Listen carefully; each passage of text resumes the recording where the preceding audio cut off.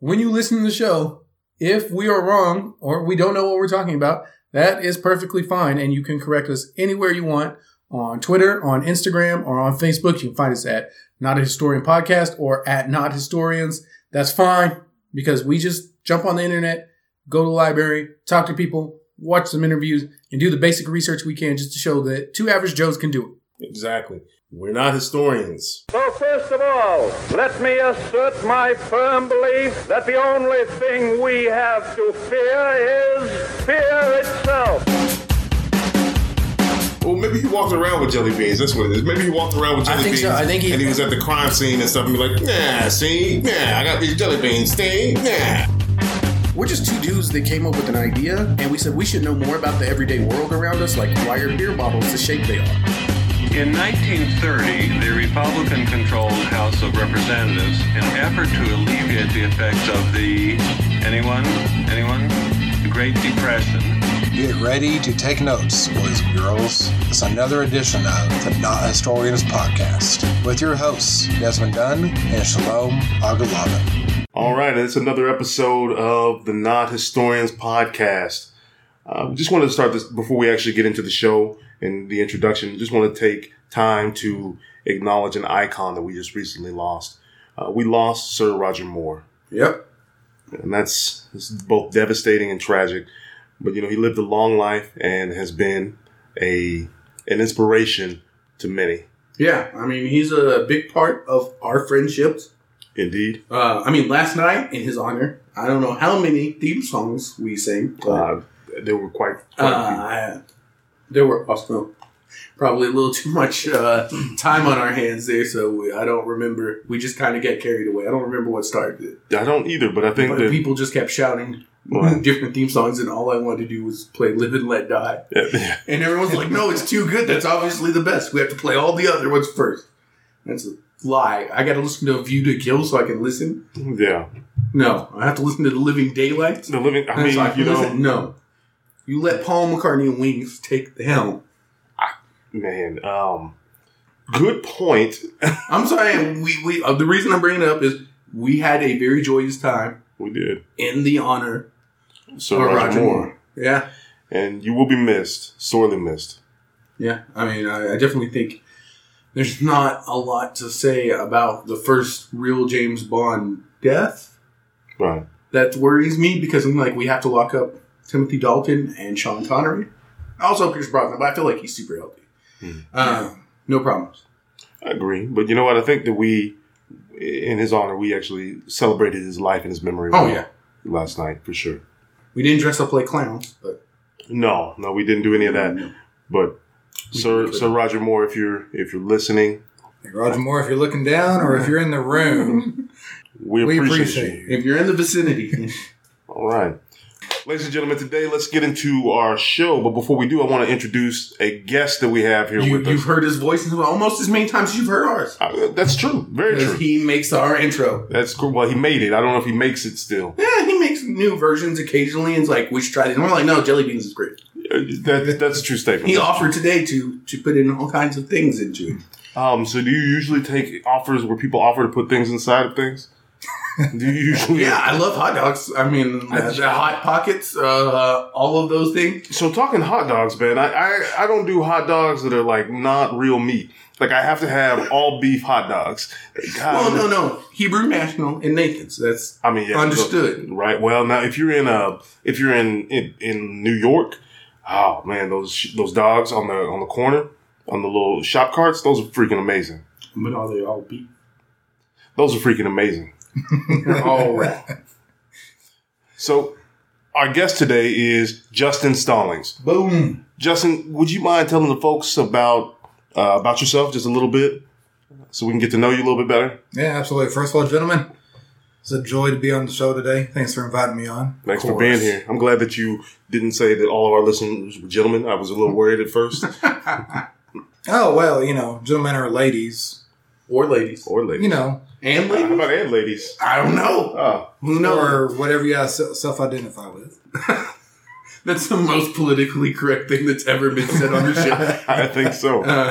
Because We just had an episode released where I was racist against the Italians. I'm going to go have to say it because I'm just that racist. I have to say Italians. Oh. Yeah. Are you going to tell us again? Well, no, we don't need. I don't think we need to rehash it. I still feel horrible about it, man. That show was recorded months ago, and I'm still like, damn, why did I say that? Olive Garden's a damn good restaurant, though. You gotta give them that. Oh well, no, it wasn't Olive Garden. I said something. I don't know. Has it released? It released. It just released. But you know what? Go ahead and say it again. I'll tell Justin because he probably hasn't heard because it's been like 2 days. Right. Was in the car. We're driving home from the store. Had a jar in the back. I heard we just came to the light. Ding ding, and I knew the only thing in the car that was glass was a jar of spaghetti sauce. Mm-hmm. So I thought, oh God, it hit the armrest or the rails of the seat and it'll break. Right. I was like, get that. And my wife's like, no, it's okay. I'm like, no, get it because I don't want it to be 100 degrees out. And when I open the door and I get out, I'm going to smell like the fucking Super Mario Bros. Right. Okay. I feel horrible about this comment. It's hilarious. You're both laughing. But at the same time. I'm not laughing at all. You are. I'm cringing. That is the laughingest cringe I've ever seen. It is on audio. So I felt horrible. I mean, I get that it's funny, but at the same time, like, it's funny because he's a fictional character. Right. If I was like, picked an actual person, I would feel even worse. So I'm like, at least I didn't do that. Because I don't normally do that. It would have been bad if you picked a person like, if you said Ron Jeremy, it would have been terrible. What is Ron Jeremy? Yeah, man, the Italian Stallion. That's Sylvester Stallone. No, that is in my world, that's Sylvester Stallone. Not correct. That's not accurate. I'm pretty sure Rocky Balboa. If I said, I don't want to smell like Rocky Balboa, I don't think I could ever say that. That would just never come out of my mouth. So I'm like, ugh. But I did say it, and I felt bad, even though he's a fictional digital character, occasionally on cartoons played by Captain Lou Albino, which I love. So I'm like, I love Mario. There's no love lost. I feel like it was a joke between friends more than anything. But anyway, yeah. So you made the most politically correct statement that's ever been made on the show. But we'll let people self-identify because we honestly don't know who you are. That's great. Well, we don't. How the hell do you know? Who's listening right now? Tell me, Shalom. That's a very good point. We don't know. It's how radio and podcast and TV works. You can't do it to a specific person or it's just weird. Isn't it, Jeff? Some guy named Jeff just got freaked the fuck out. That's so true. So why the fuck am I getting a direct message from Twitter? Yeah, I don't know, Jeff. Well, I got a DM. Some guy named Desmond. Yeah. So anyway, so a little bit more about yourself, Justin? Yeah, go ahead. Yeah, well, I've known Shalom and Desmond for years now. They've been my brothers for years. Yeah. I hate Samantha Bee. Legit. No, nothing, Shalom.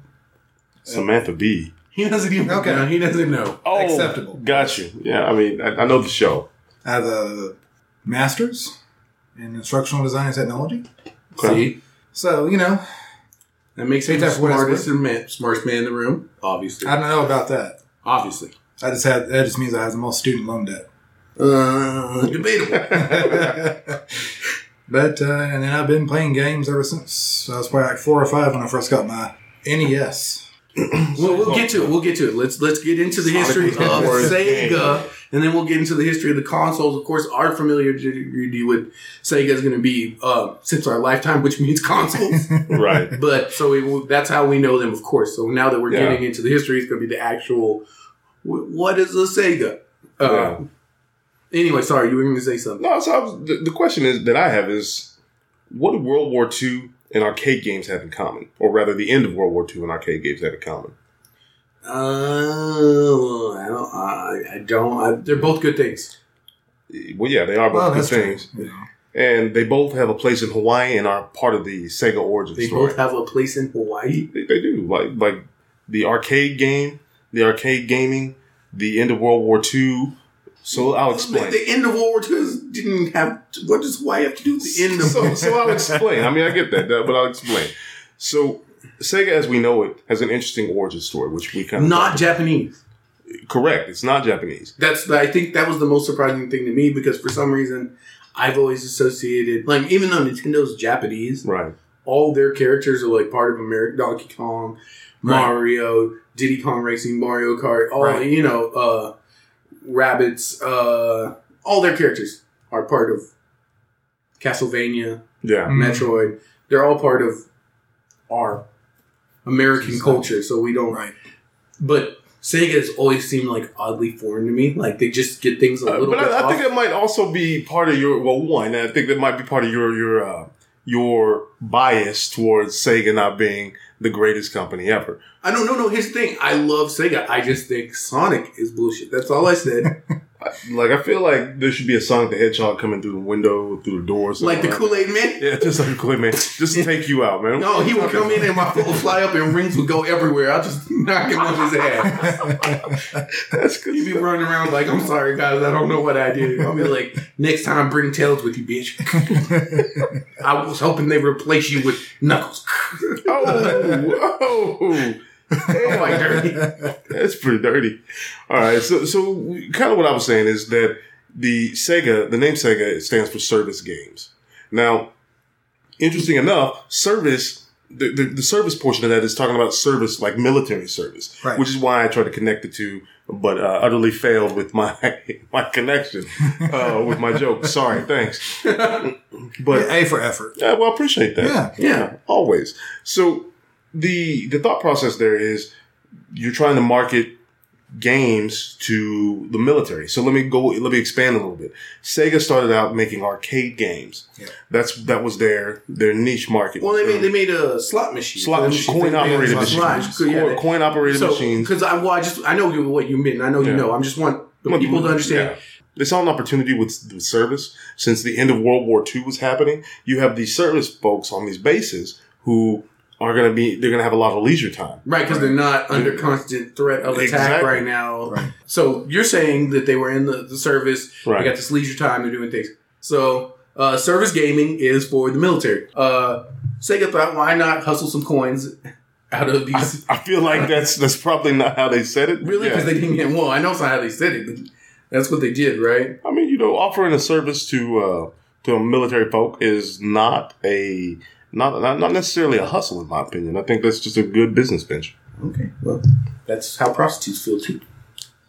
I'm just saying, there's a severe problem. They've had to shut down several. So Sega was founded in 1940. Now, Sega was the culmination of a couple of different companies.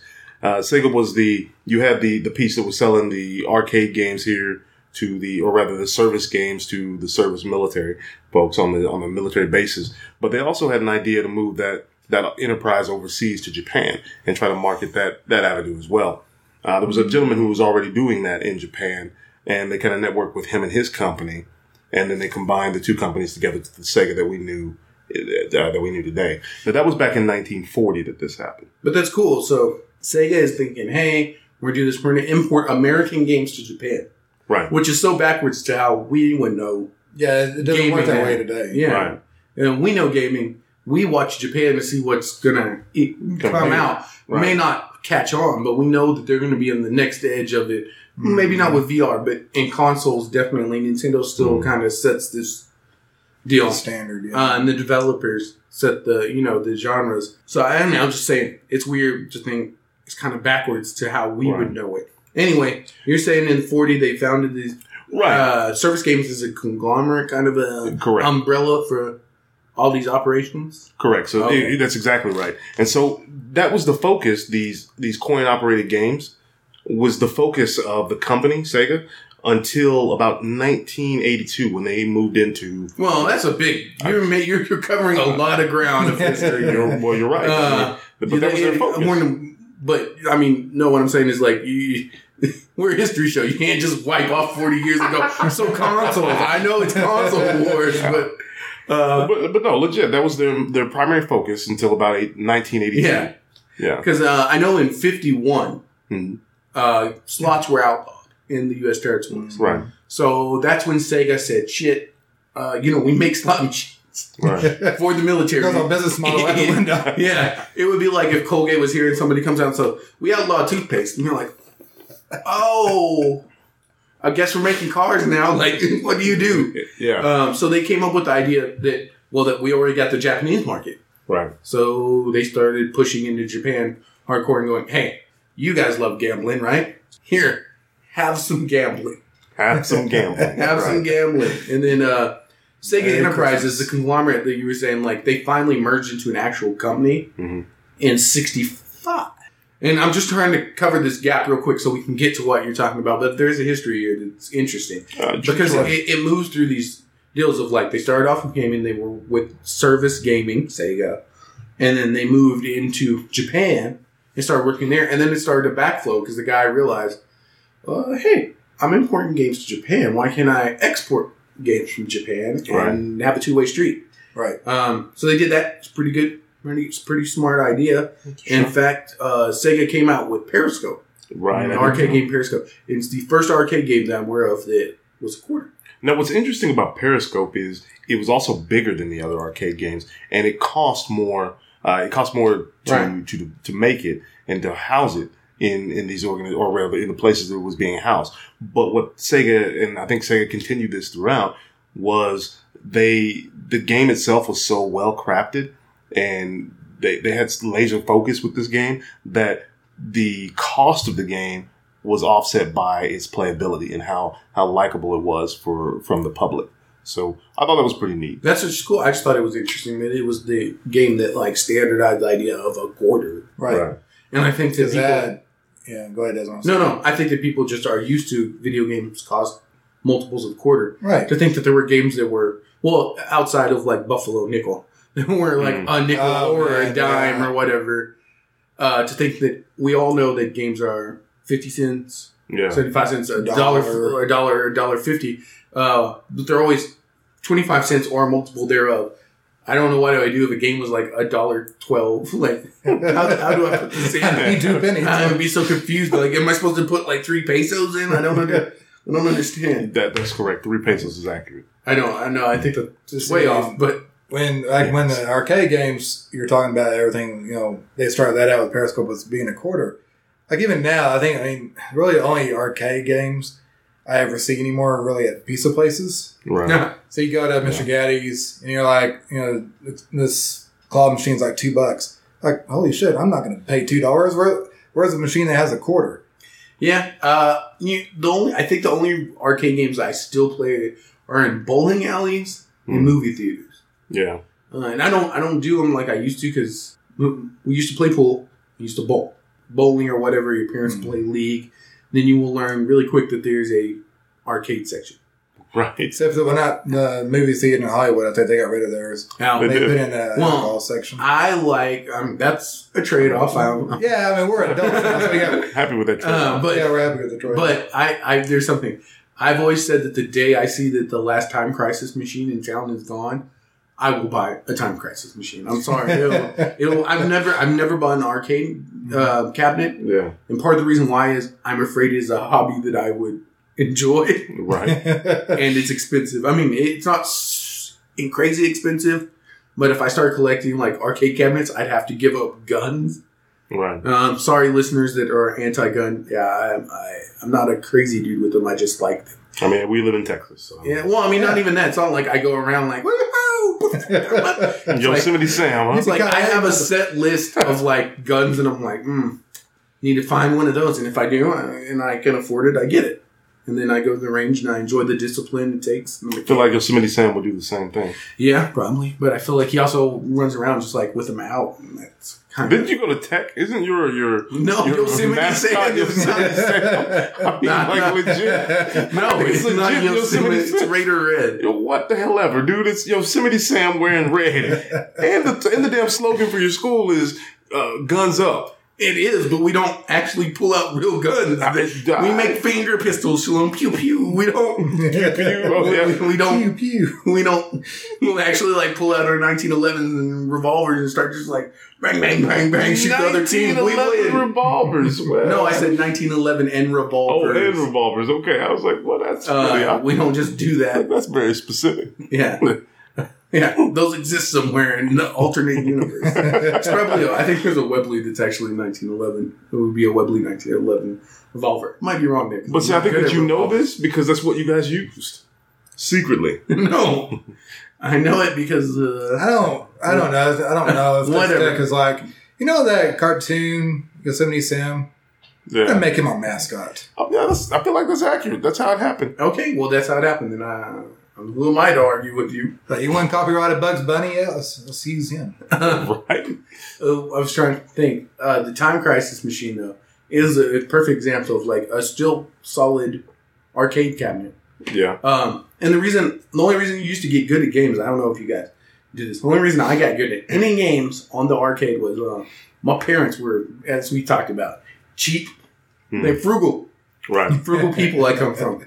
They, my grandma would take me to like the laundromat and be like, "There's a Gallagher machine, and you have to play Gallagher or Pac-Man." It was the slash machine.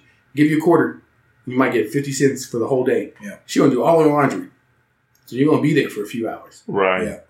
And that $1's gone.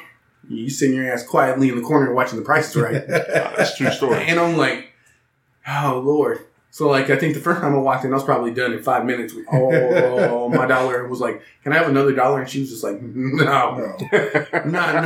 You didn't buy it. Then I'm not gonna give you $1 every 5 minutes for you to go throw it away. Yeah. So then steadily, as you do this, you become More better. Yeah, because well, I know I'm only gonna I got to make this quarter last. Right. So pretty soon, pretty soon, years later, Grandma's like, we got to go. I'm like, hold on, I'm not done yet. I know if I hide in this corner after they start shooting, like after the shots launch, if I go to the left corner, can't hit me. Wow. I'm like, way to go, MC Hammer. Well, I mean, that would have been about the age. I was like, can't do this, can't touch this. I got you. He's still around too. Too legit to quit. Making commercials about hanging stuff on the wall now. Oh yeah, the 3M commercial. Hammer don't hurt Yeah. Got paid $50,000 just that one commercial. I hope so. He went broke so hard. But you get really good at them. In fact, Tekken Tag, which comes up a lot. That's one of my favorite games. Not a Tekken fan. I know, but Tekken Tag is my game.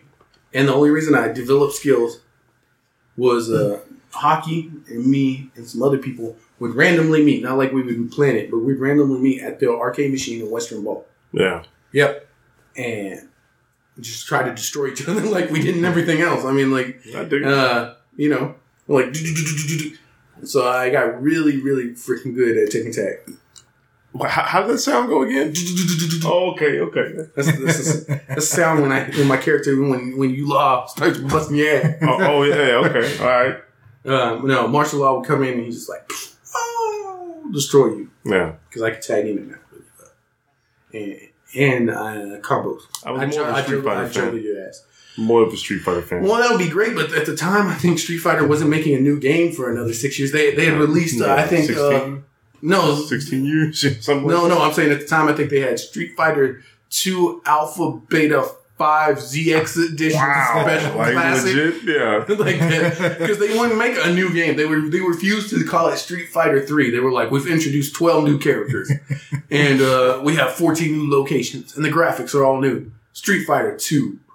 2 plus. 2 plus. 2 plus. 2.58.97. Like a Stardate. Collector's edition. Like a Stardate. Sega, man. Like, let me talk to you about some of your titles. Right. I think that's honestly legit why I didn't like some Sega titles. Yeah. Was just because they had long ass names that made no sense. But I mean, that's it's unique. It is. So they made arcades. They standardized the quarter. And then they were bought by a conglomerate that doesn't exist anymore. But I think we all remember, being that we're old, or we watch movies, one or the other. Gulf and Western. Yeah, okay. So Gulf and Western used to be like Disney. I think they owned Paramount? Was it Paramount or Universal? I think it was Universal. But one of them, right? So sure all the movies you got always had. Gulf and West, yeah. Yeah. And they were really good. They made tons of arcade games. Sega, like Nintendo, was a master of arcades. Right. So they collected your quarters, got real big, made millions of dollars, hundreds of millions of dollars. Mm-hmm. And they expanded hugely, licensed a lot of stuff. Yeah. Pretty much had the same origin that Nintendo had. And probably that's how we would have known them, I feel like, is they would have stuck with arcade games. Because they were just making a killing. I mean, they were, yeah. You're right. But then, goddamn it, 1983. Oh, you're talking about the video game? Yeah, or the game crash. Yeah, the same thing that happened that made Nintendo go, "We got to do something." Is the same thing that made Sony go, "We have to do something," because they lost like 40%. You mean of Sega, it. right? Yeah, sorry. No, you're good. It was Sega saw like 40% of their profits drop off. Mm-hmm. Right.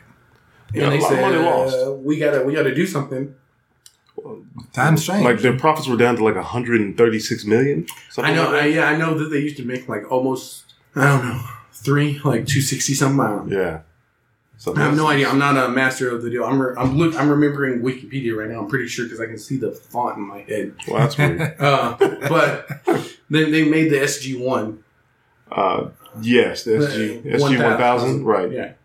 Sorry, I didn't mean to offend the Stargate fans. I just called it the SG-1 because I assumed no one was going to confuse it with the SG-1312 or whatever. There's not another one, so I'm just saying. Well, I mean, there was another SG, but it was a model of the SG-1. It was still correct. Yeah, it was the upgrade with a new processor. It had the card. You know what? We're gonna have a moment here. They had the card system. Did you ever see one of the No, Sega cards? I didn't see one of the Sega cards, but yeah, I did notice that too about the SG-1000. Have you ever seen the cards? I can't say that I have, no. They're like credit card sized SD cards. Are they really? Well, they're cartridges. I'm pretty sure. I've never opened one up. Yeah, but they're cards, and you would stick them in there, and I'm like, this is light years ahead of anything else anybody would do for a long time. I mean, I love cartridges. I'm a big fan of cartridges. I think cartridges are the way to go in a physical media. Yeah, we did talk about that. You've said that before. Yeah, and because it's less volatile. Well, I mean, they're pretty volatile. I mean, a CD will last a long time. They're just less prone to damage, in my opinion. Right. Yeah, scratch. Physical. Yeah, the scratches is the biggest thing. Like, you scratch a cartridge, it's not bad. But the other thing on the flip side is, I can probably store an Xbox 360 game anywhere as long as it's in the case. Right. It's perfectly fine. Cartridges are finicky about changes in all kinds of atmosphere because they can look great and you can open them up and they're just destroyed.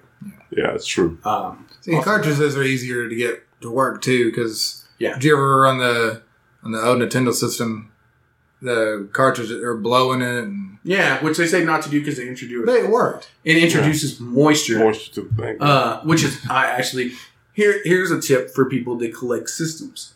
I save the silica packets from shoes, from packages, from everything. Yeah. And they go whenever I move or like back there behind them, there's silica packets because I keep with all my carts. And occasionally I will even wrap them like in a saran wrap or something with the silica package. Yeah. Oh, that's a good idea. So that I know that they're not being introduced and then they stay in the area. Probably shouldn't have them on this outside wall because it's more prone to change.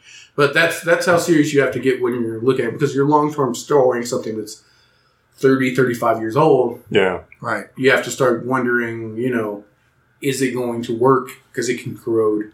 Very good point. Sure, you can do it. But that's just a pro tip is silica packets. Never leave home without them. CDs you don't have to worry about. Yeah. So I do like that because I can just stack them in the corner and just go about your day. Yeah, but they break and if you drop them, they can break, they can scratch. Oh, yeah. The machine will scratch them in some cases. I hate that. Yeah. And we'll put it in a PS tray. But Sony didn't do that. They had these cards. And the cards just look like giant SD cards. Sega. God damn it. I'm not going to... well, you know what? At least I'm not having to say Illinois today. That's a fair point. I said it right because you guys earlier... He has trouble with Illinois. Oh, yeah. He likes to say Illinois. Illinois. I don't know why. It's what I do. It's not a conscious decision. Okay. It's America. You can say whatever you want. See, this guy... Pronounce it the way you want. This guy gets it. I got you, Desmond. Yeah, so I'm about to get us to where Shlom was trying to jump to. Yeah, I feel like Shlom started an hour ago, and I honestly don't know where you're. Well, he was going straight to the system. He's like, I want to talk about Sonic. So they had these cards, and they were ROMs, ROM cards. Right. Pretty cool. Sega was sold off by Gulf and Western, not because it did bad. Gulf and Western went through a streamlining phase because they owned a lot of different industries, and they just wanted to focus on media. So they were like, "Hey, get rid of Sega." I don't know why they didn't consider it a media, but I think they meant an actual media like news, TV, papers. Right. I still think I would have included gaming in that, but I'm looking at modernized. Well, and I think to kind of touch more on that, the time frame was different. I mean, it was still a time where video games and game consoles and stuff like that and game cabinets weren't then what they were in the 90s and in the 80s. Right, no, that's what I'm saying. Like, I'm looking through modern eyes saying, well, of course you could have done so much media stuff with, but at the time, I don't think they knew that they were going to be in everyone's home. Which is interesting because, part of what like venture capitalists do or banks and whatnot, like when they go out and they decide to loan money to companies or what to invest money into, they do market research and things, and they kind of do those long-term studies. Well, I think that you do, but that's also why it's called the video game crash. If people knew it was coming, right, it wouldn't have been a crash. Fair point. I mean, that's the whole idea, is not to have a crash. So that brings us to 80, 81, where you were trying to get to us. So I'll let you go ahead and take over there. I just wanted to get the actual history of the Sony, because I think it does matter. Sega. God. Because I think it does matter because Sega worked really hard.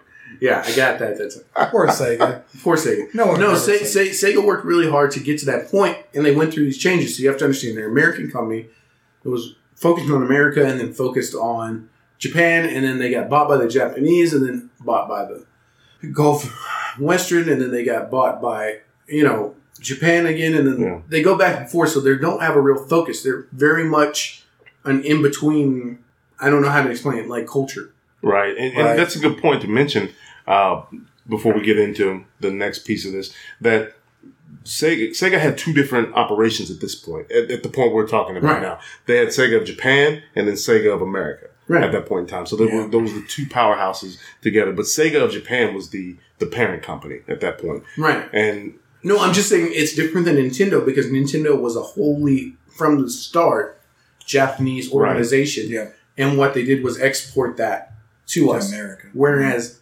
Sega is an import that was exported, that was imported, that was exported again. Right. So it's not a purely Japanese thing that happens when Sega happens.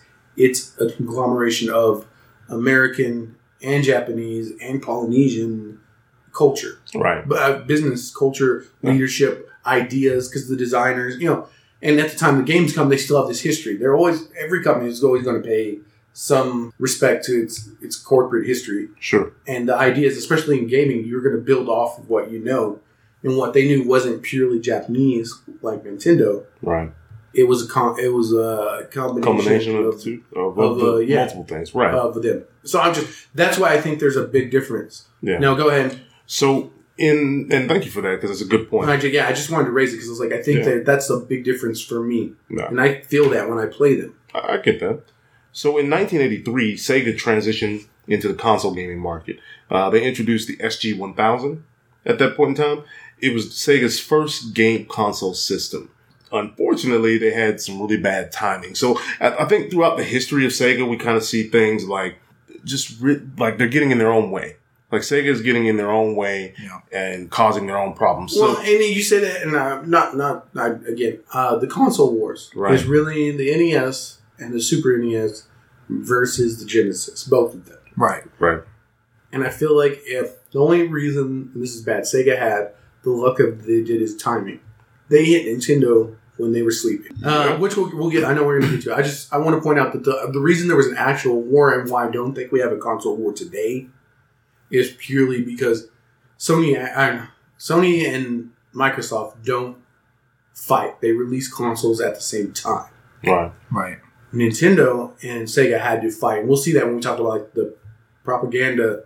We call it propaganda that they put out. Yeah, and we'll talk about that here in a moment, for sure. But I just wanted to talk briefly for a moment on that point that you brought up. The Sega does kind of have a way of getting in their own way, and this is seen early with they released the SG-1000 at the same time, and not even just the same year, but the same day as the Nintendo NES system. Yeah. Why in the hell would you do that? Well, they didn't know that Nintendo. I mean, but that's again, you're saying, why didn't they know Nintendo was going to be the biggest thing in the world? Nintendo didn't know Nintendo was going to be the biggest. What I mean by that is Nintendo already had market. Like at this point in time, Nintendo already had this momentum that they had built up. From from the Famicom system in Japan. So what I'm talking about is when Nintendo released the NES in America, And Sega they released the SG-1000. They were in direct competition, which they were continuing in competition later on in their history. But I think it's unique to understand that the companies, like it wasn't the way things work today. Like you mentioned earlier, consoles are released about the same time, but there's actual strategy behind that. You don't want to be the one who's behind in the market. But the SG-1000 while it was a good system, it wasn't on par with the NES system. The NES system was ahead of the SG-1000. So I think that's more what I'm saying here is you do look at it and you say, well, if you have this and it's not a superior product, and it's not a product that really contends with the NES system. Well, I think it did contend. I just don't think, like you said, and to me, I think that there's two things you have to remember that you're forgetting: licensing and marketing. Okay. They have better titles. They have better marketing. Doesn't matter who makes a better product. It's who sells you their product. Like that's the point of the thing. I mean, that's 101. I feel like it always be closing. Which I'm not saying that they didn't do. Obviously, Nintendo did a fantastic job in 1. So you're right. Yeah. But I think that it's not stupid to go head to head because here's the thing: if you come out after, you're already behind. And since Famicom's already out, you can't come out before. So you have to go either at the same time and try to capture some market share, or come in second place and just know you're going to be crap. And that probably isn't the best strategy in my mind. No, I agree. Well, I'm playing devil's advocate here because I hear what you're saying, but at the same time, in the historical context, you have to remember they don't get to look back and go, "Oh, the NES was of course going to wipe out." That's fair. We should have saw that coming, yeah. Yeah, again, like the crash. It's just not something that no market... I'm sure there were people that said it would be a crash, but... Yeah. Who's going to, it's really not... Yeah, it's a lot of guesswork. Mm-hmm. I mean, I think when the SG-1000 came out, I mean, I don't know if there really was a way for them to have known what the future would have held for it. Yeah, that makes sense. They probably went in thinking, you know what? We're going to give the NES some competition. Yeah, and they did. They did. You're right. But in the long result, it didn't survive. Right. Yeah, you're right. It didn't survive. So anyway. Sorry. No, you're fine. So the SG-1000, it was Sega's cartridge-based home video game system. So it was in competition, direct competition with the NES system. The system itself didn't last very long, but it was introduced in 1983, and I'm just trying to think of some unique things about it. And for the listeners, if you have a chance, go check out some of the images of the consoles. It's interesting to see how the evolution worked there. Sega, I think, has the most straightforward, actual evolution. You can see their design changing from each one to the next. Yeah. Mm-hmm. I think that's the coolest part. Nintendo sometimes just totally... goes crazy. Yeah, they're off the road. I mean, they really haven't been... The Xbox does a decent job. I think PlayStation does a decent job, but none of them are straightforward to me. Atari, obviously not. Right. 3DO, whatever. Yeah. But I think the most straightforward is Sega's. I've never played an SG-1. Me either. But they did come out with kind of learning from their mistakes, I guess. Some of the things, Sega. Yeah. They did come out with the Mark II version, so the second version. Like Iron Man, gotcha. Yeah, exactly. Like the Mark II version of the console, which solved some of the design flaws in the what kind of flaws did they have? So the thing that they were leaving out was their card-based system. So we talked about the card-based system earlier. That was a part of the SG-1000 Mark II, but it wasn't included in the first model of the SG-1000. Huh. Well, I think that's always a positive. I think cartridges are cool. Yeah. But the cards make more sense. Right, and then that was a year later. So they had time to kind of learn from the mistakes. 1984, they launched with that the Mark II. Cool. So I thought it was pretty neat. The next system. So I guess we're just running through the systems now.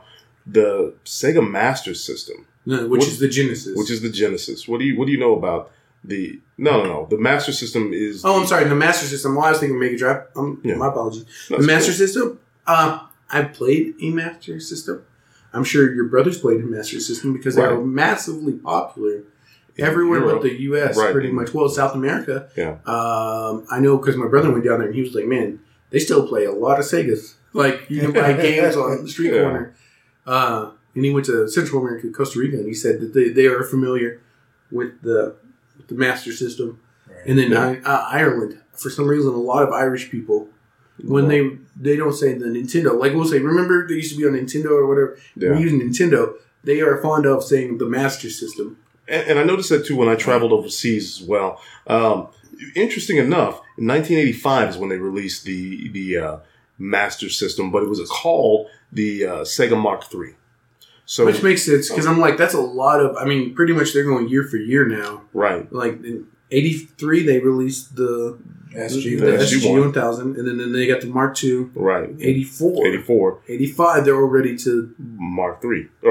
So, I mean, I guess, chronologically, that makes perfect sense to me. Well, I mean, it makes sense. I'm just saying, I don't think, in my mind, I wouldn't have called it a new system, because, Jesus Christ, could you imagine if like, Microsoft went Apple and started releasing a new Xbox every year? Yeah. They're like, it's the Xbox S, it's the Xbox Pro S. Oh. Right. Well, and we see a little bit of that now, but not to that extreme. No, I do. I mean, when we get to those shows, we'll talk about it. Yeah.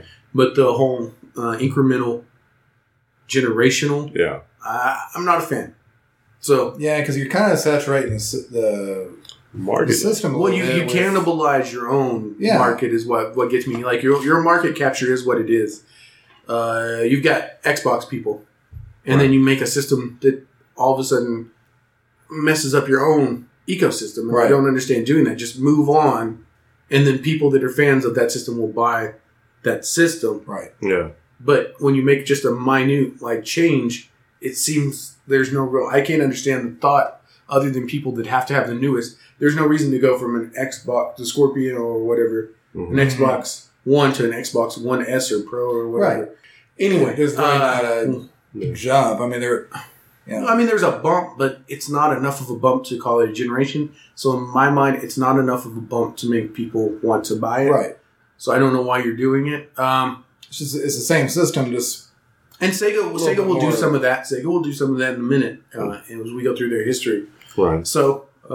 Anyway, so this system was released as a direct competitor to the Nintendo Entertainment Center, the NES the NES, and it's interesting, in my opinion, that they released that they considered this system the direct competition instead of the SG 1000 or the SG 1000 Mark II. Right.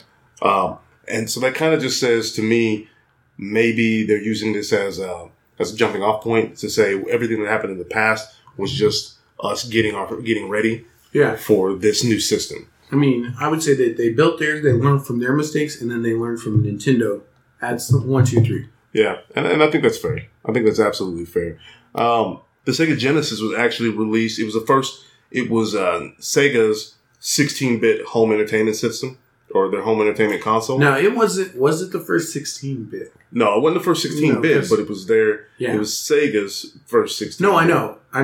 Yeah. I'm sorry. I know you're telling them. Yeah. I'm thinking. That's all I meant.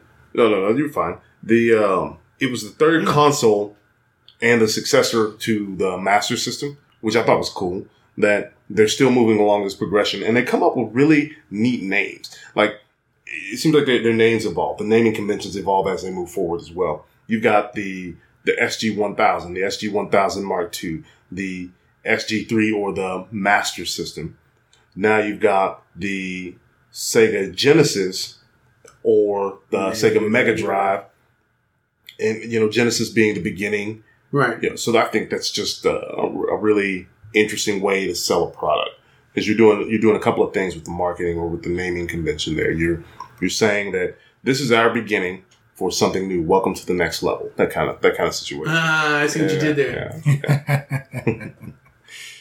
Or excuse me, the Sega Genesis had some issues where there were people trying to reverse engineer the Sega Genesis, and that ended up having some marketing challenges there too, because Sega ended up having to Sega of America, in fact, ended up having to be involved in litigation with the company in order to keep them from being able to release their system that had just bin created, which was a direct copy of the Genesis.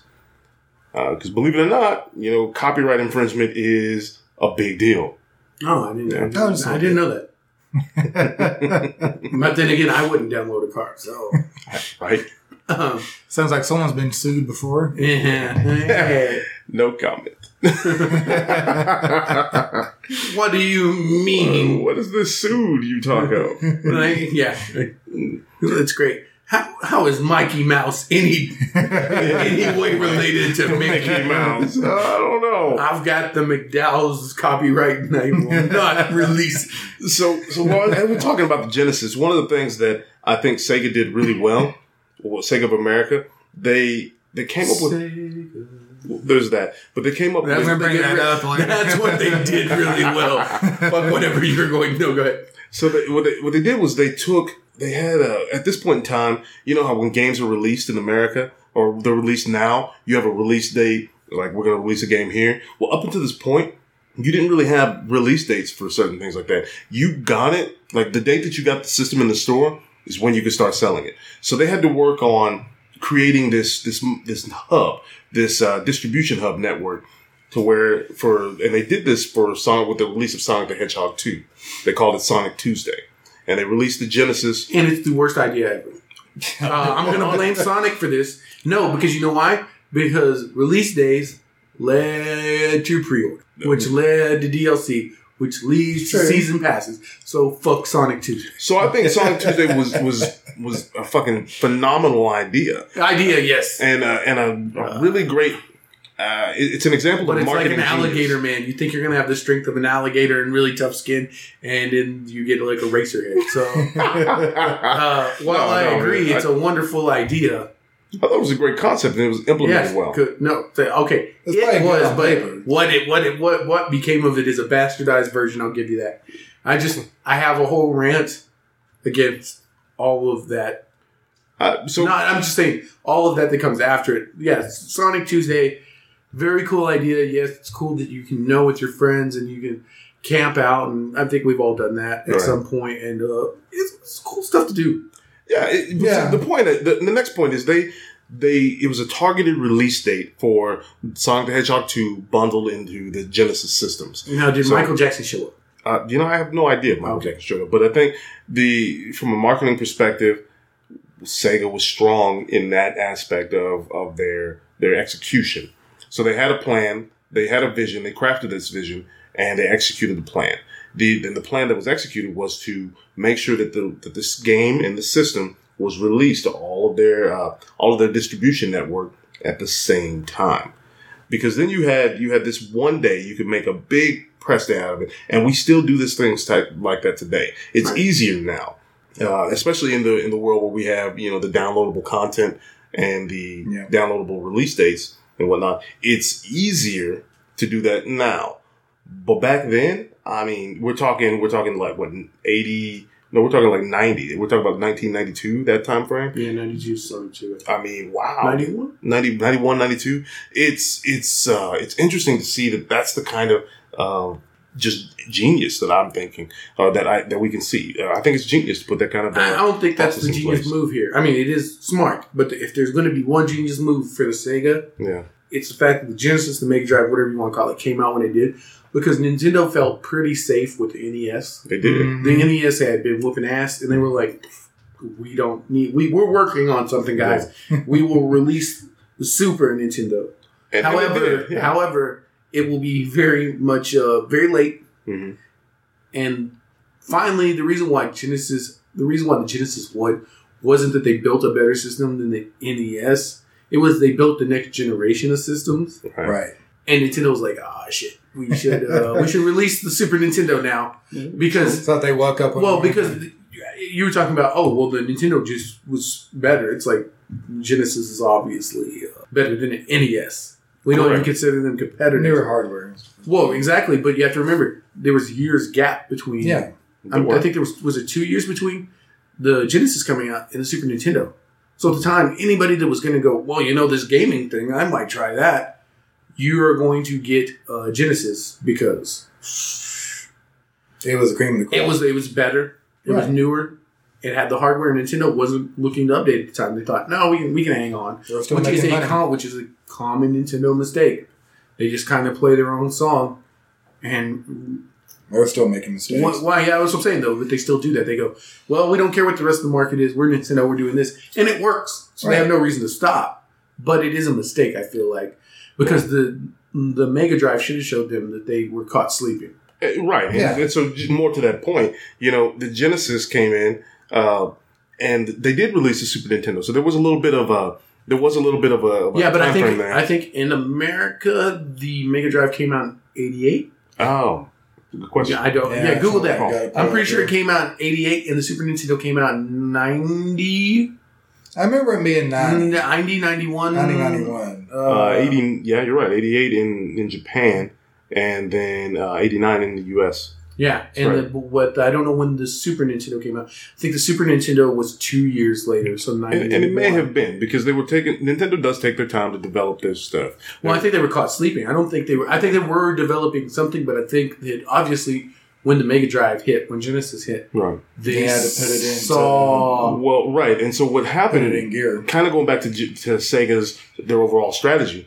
So there was a bit of a conflict between Sega and Nintendo when the Super NES was released. But what happened, because the Genesis was already out making money and developing. Well, that's what I'm saying. Yeah, that was the smartest thing they did. Right. What got Nintendo with this, or rather the big confusion here or conflict, was that the Genesis was out for a while, developing or getting a greater market share for Sega. Right. And Super Nintendo was released, but Super Nintendo was released and it wasn't backwards compatible. Up until this point, you could play Genesis games, and you had Genesis games, but you could also play, Master System games on the Genesis. So Sega had made their systems backwards compatible for the most part. I do believe you could still play SG-1000 games on the SG-1000 Mark II. Yeah, I know when the cards came out, I think actually some of the old, if I remember seeing them correctly, some of the old Master Systems, the first generation of Master Systems, even had card slots. Right, and that's true. I did recall that as well. But so that's the interesting point here is that up to this time, they're trying that backwards compatibility. But Nintendo said they didn't do it. I mean, they didn't say they didn't do it. They just didn't do it with the system, which I think gave Sega an opportunity to capitalize on that weakness, that mistake. But, I mean, I don't think there's a lot of capitalization there because when you look at the sales of, like, the Master System in America, at least. Yeah. Yeah, that means jack all. I mean, that's fair. So Sega actually had because we're talking about this console war piece. This is the real console war that kicks off. I mean, if you were alive during this time, man, I don't even know what sports teams. I mean, like we talk about fanboying right now, that people are fanboying Xbox and fanboy PS, but man, there was nothing like the actual companies. Right. Would be like, hey, why are you going to buy that piece of shit? You're right. You cancer. I mean, I don't know if they said it like that, but there was huge. Sega had the big attack ad. Sega does what Nintendo don't. Yeah. Or Nintendo can't, whatever. No, Nintendo don't. Yeah, because it was Nintendo. Do and it don't. So, which I think is it's cringy, and it's also counter. It's awesome. And it's like also. But so let's talk about it. It's also counter to Japanese culture. Japanese culture is the one that focuses. I'm pretty sure that's a Sega America ad. Like I don't. True, but once again, I said it earlier that Sega of America, the parent company was Sega Japan. Right, but I'm just saying, like Nintendo of America. I think it'd be interesting to see how they were able to do that. I don't think they did it in Japan. Is what I'm getting at. I think that's an American culture, American ad. Yeah, because that's our mentality. I think in Japan they're like, we will have both because it's just like manga. Adults read comics in Japan. It's totally legit. It's cool. I'm not weird there because I read comics, you know? Fit right in. So in America, though, it's different. I think the same thing. In Japan, they were like, oh, well, you have the Famicom. Yeah. And now you have the Genesis. No problems.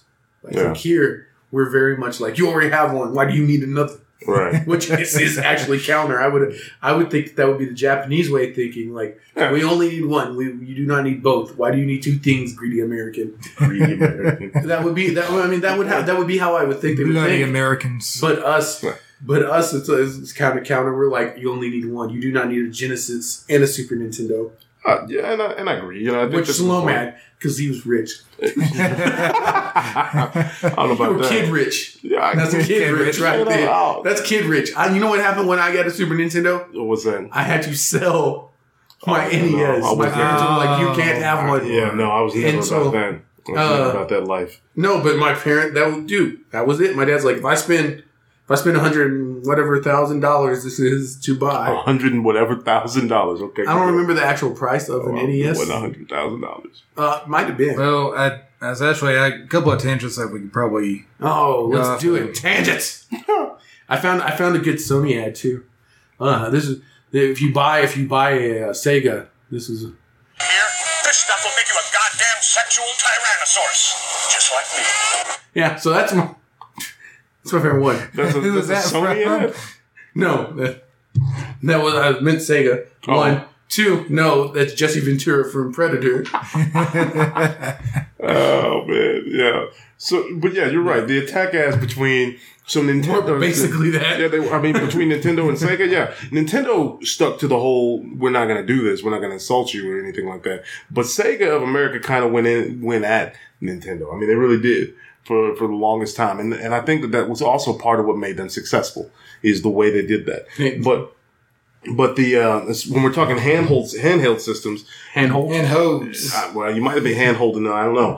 Hey, you're the one that said it, bro. It's not historians after midnight. After midnight, y'all are crazy. So in 1990, the Game Gear was released. The greatest handheld of all time. Sean, do you mind if I throw something out real quick? Yeah, no, go ahead. Come on. Okay. I think we all like the tech side of things. I had to look this up myself because I didn't know. Talking about the Sega Genesis, who wants to guess the storage limits on a cartridge for the Sega Genesis? I bet it was. Wait a minute. This was. Oh God, was this in the 86 days? Like 200 megabytes? No, hell no. Oh, quite a bit lower than that. You're in the realm. 32, but it wouldn't have been 32 because this was in the days when you had weird numbers like 58 or 62. Right. Before it got standardized to 64. Well, because the architecture wasn't worked out right. yet. I'm going to say 58 kilobytes. Kilobytes? They're bigger than that. No. Probably like 32 megs, right? No. Dude, no? Why are you talking about 1990 numbers? Where are you? I'd say 4 megabytes. For comparison, the Super NES cartridges were anywhere from 0.25 to 6 megabytes. Golly. So, just for comparison, I mean, back in 1989, I mean, computers and stuff, I don't know back then if they even had a gigabyte of storage. Like, we're never going to fill up a gigabyte of storage. No, it was not. There was no gigs. But, like, whenever they did finally come out with gigabytes, no one thought they were going to ever need more than a gigabyte of storage. Everyone says that every generation. I mean, don't get me wrong. I've been there. I remember getting a 46 processor and being like, well, now I'm on top of the world. I'm going to play games. Like Quake. Wow. Descent, I think, probably was the game that I spent time on. Man, that's really interesting, though. But anyway, that is cool because people, I think, forget there used to be a real limit to the amount of storage that were in games. Right. And some games suck because of that. Yeah. Oh, yeah. But, at the time, though, I mean, whenever you jump from, like I said, Genesis, like, oh my God, the graphics are awesome. Oh, well, I mean, like, if you take it for, like, Yoshi's Island or something, and think, oh my God, it looks pretty. I mean, like, they did amazing things with that color palette. Yeah. And the limitations of that system and made it look amazing. Yep. And I'm like, man, the game looks good today. And it pisses me off because it takes like 4 hours and whatever to down like all the like 180,000 gigabytes of a game, like all the DLC and all the extra add-ons. And I'm like, man, skin packs and stuff. And I'm like, mods. And I'm like, oh, God damn it. Why am I downloading it? Yeah, I hear you. Why can we do so much with like 6 meg?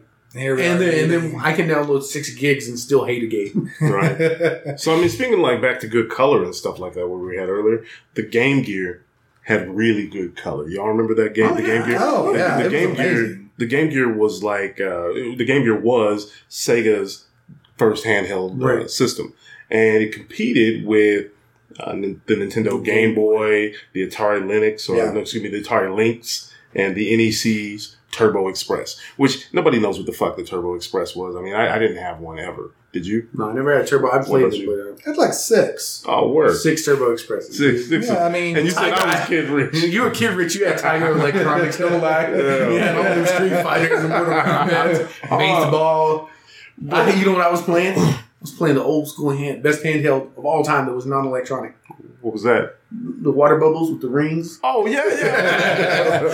If you don't know what that is, kids, I can't help you. I mean, you're right. You gotta look your life is not complete to play a game that's literally using bubbles in water. And you just press a button. You just press. It's not even a button. We call it a button. It's like a rubber nib. A nib. Well, I didn't want to say nipple and make y'all feel uncomfortable. It's a rubber piece of bubbles. It makes a bubble, and when you hit it, it causes bubbles to go into the water, the little water tank.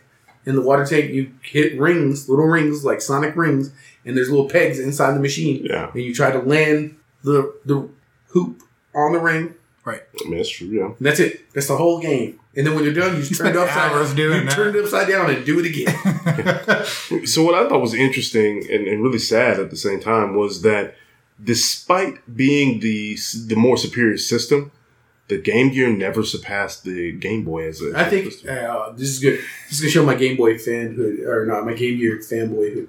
It sold 11 million, I think. Yeah, actually sold 11 million. Yeah, that's right. Wow, bravo. Yeah, well, I love the Game Gear with like a fiery passion. And people, it was a good system. I agree. People always crap on it because of the battery life, and yet again, I have one right over there. It works to this day. Yep. Yeah. You plug it in an outlet, and it goes forever. And that's what I would play Madden 95, 96 all the time on the thing, and I love it. And it is the best designed handheld of all time. Now it's still considered a 4th generation system, which I think is pretty cool. Yeah. The Sega Genesis was also a 4th generation system. So they were released. I mean, they weren't released at the same time, but they were released together. Yeah, and it was pretty much, if I remember, the exact hardware of the Master System. The Game Gear was. Yeah. It was based off the same exact hardware. Now, it had updated whatever the new version was, but it wasn't built to Genesis standards. Right. That would be the Nomad that came after. Anyway, you'll get to it. Right. Sorry. No, you're good. Going down the road. The next system. The next system. So this is kind of where I wondered about where Sega's their naming convention. Yeah, right. The Sega CD. Let's come up with a different name for it. I mean, I really wish. No, I think at the time that was a smart thing because don't forget, CDs were like the new thing. They all had tapes, so we're like, "Oh shit, it's a CD!" Right, and the Sega CD was released around the same time that the.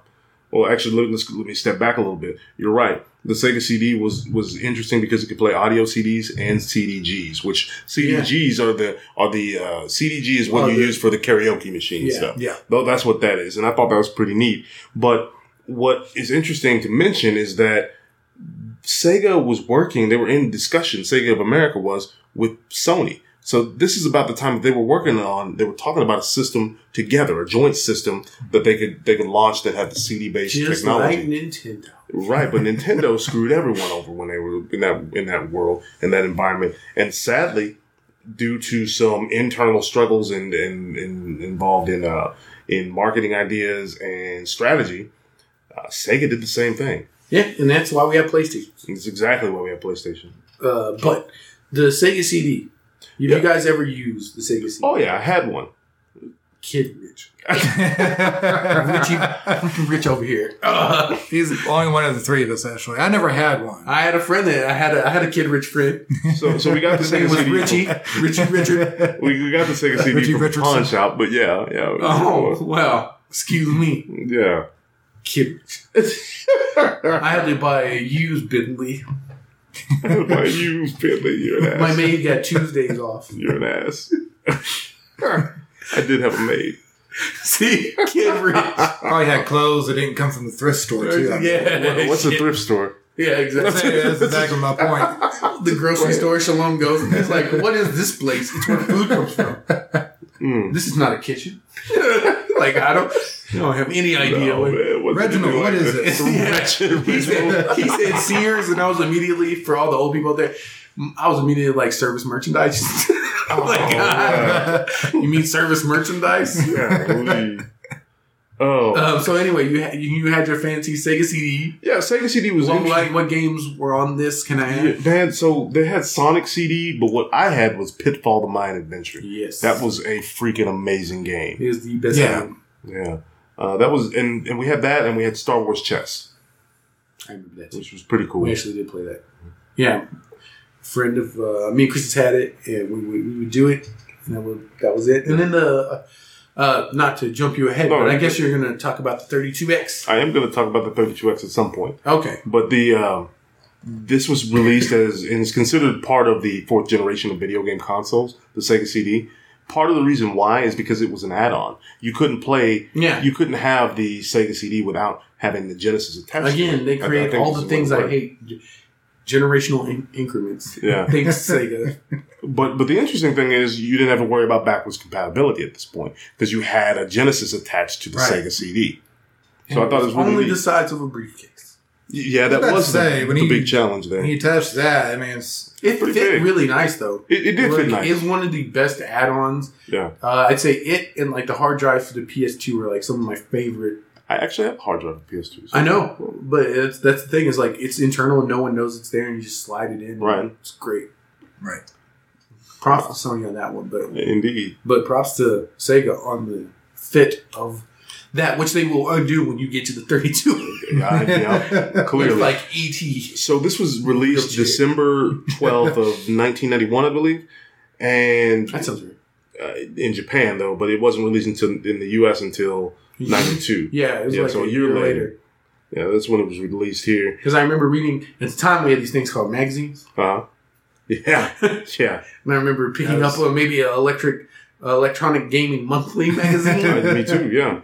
So do you remember to Nintendo Power? There you go. Remember those? Yeah, I do remember those. They existed for so long. Are they still around Nintendo Power? I don't think so. I think they cut that years ago. I thought so, but I'm like, Game Informer was the last magazine I kept just because I had a GameStop membership. Right. They gave it away. And then they were like, you want the digital? I'm like, no, I actually don't want the digital. Yeah. And the guy was like, no, the digital's the best. And signed me up for digital. And I never renewed because of that. So thanks, GameStop. There's your lesson. You wanted something tangible. I'm never going to go. Well, that's the thing. It's like, I understand to the 20-year-old, it's stupid that I want a paper thing. Right. But at the same time, I'm like, no, I want the paper thing.